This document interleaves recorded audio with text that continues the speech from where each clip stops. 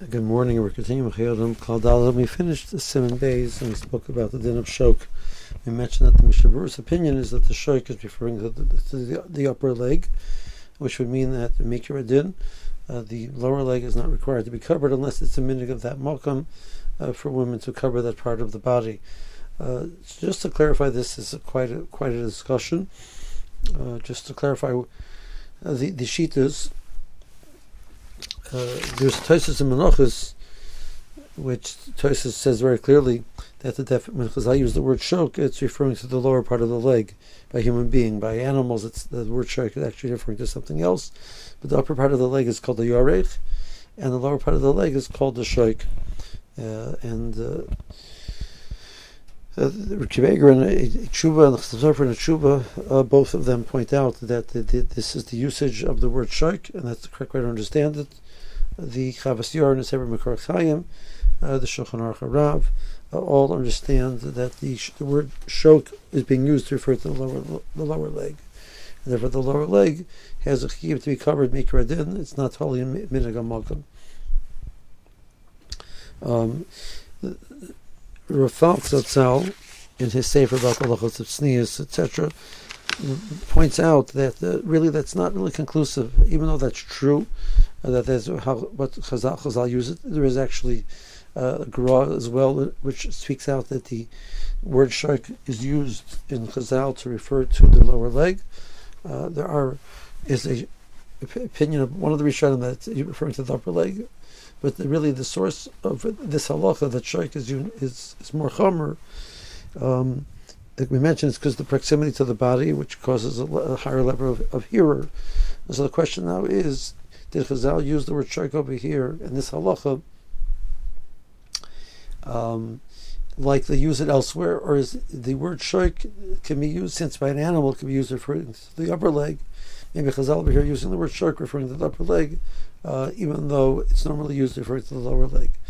But the source of this din is more in Brachos, brings on pasuk in Yeshaya, and in the pasuk in Yeshaya, it could be clearly, it's much more easily understood to refer to the upper leg.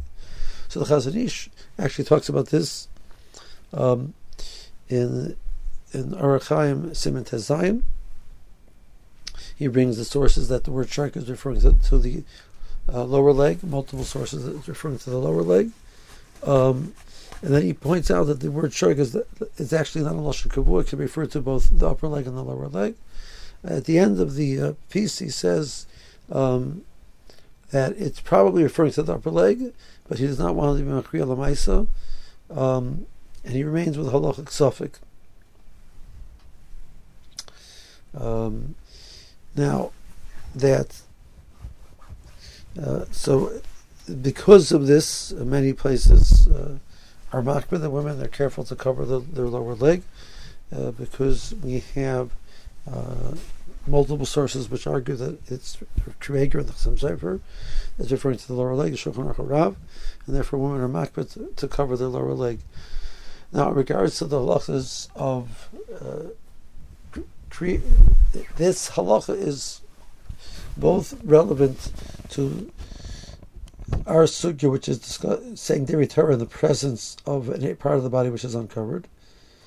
There's a separate discussion, which is also important, that's not our topic, that a woman's chiyuv to keep herself covered, and this is part of the responsibility of a woman to keep herself covered, and this is a Mishnah in Ksubas and a Gemara in Ksubas, that a woman who walks around in a way which is not considered properly covered forfeits some of her ksuva because of this type of action. So this is a question of the woman acting in a way which is sinua, which is the appropriate way for a woman to act. This is called das Yehudis, and a woman who's over on das Yehudis forfeits her right to her ksuva. That is not because of the din of erva for the purposes of kriyashma and tefillah.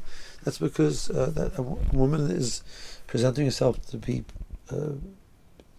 seen by others in a way which is inappropriate for the woman to do so. So that's not our topic, but it becomes relevant, this issue of women, whether women cover or not. Does it go into Das Yehudis that a woman has a chiyuv to cover this. Otherwise, it's considered that she's acting inappropriately. So, besides the discussion in regards to Kriya Shema, we also have the separate discussion. This is quite a debate, and there are different places which are yes makbet or not makbet on it. But we understand now the underlying argument why some people are makbet and some people are not. Have a good day.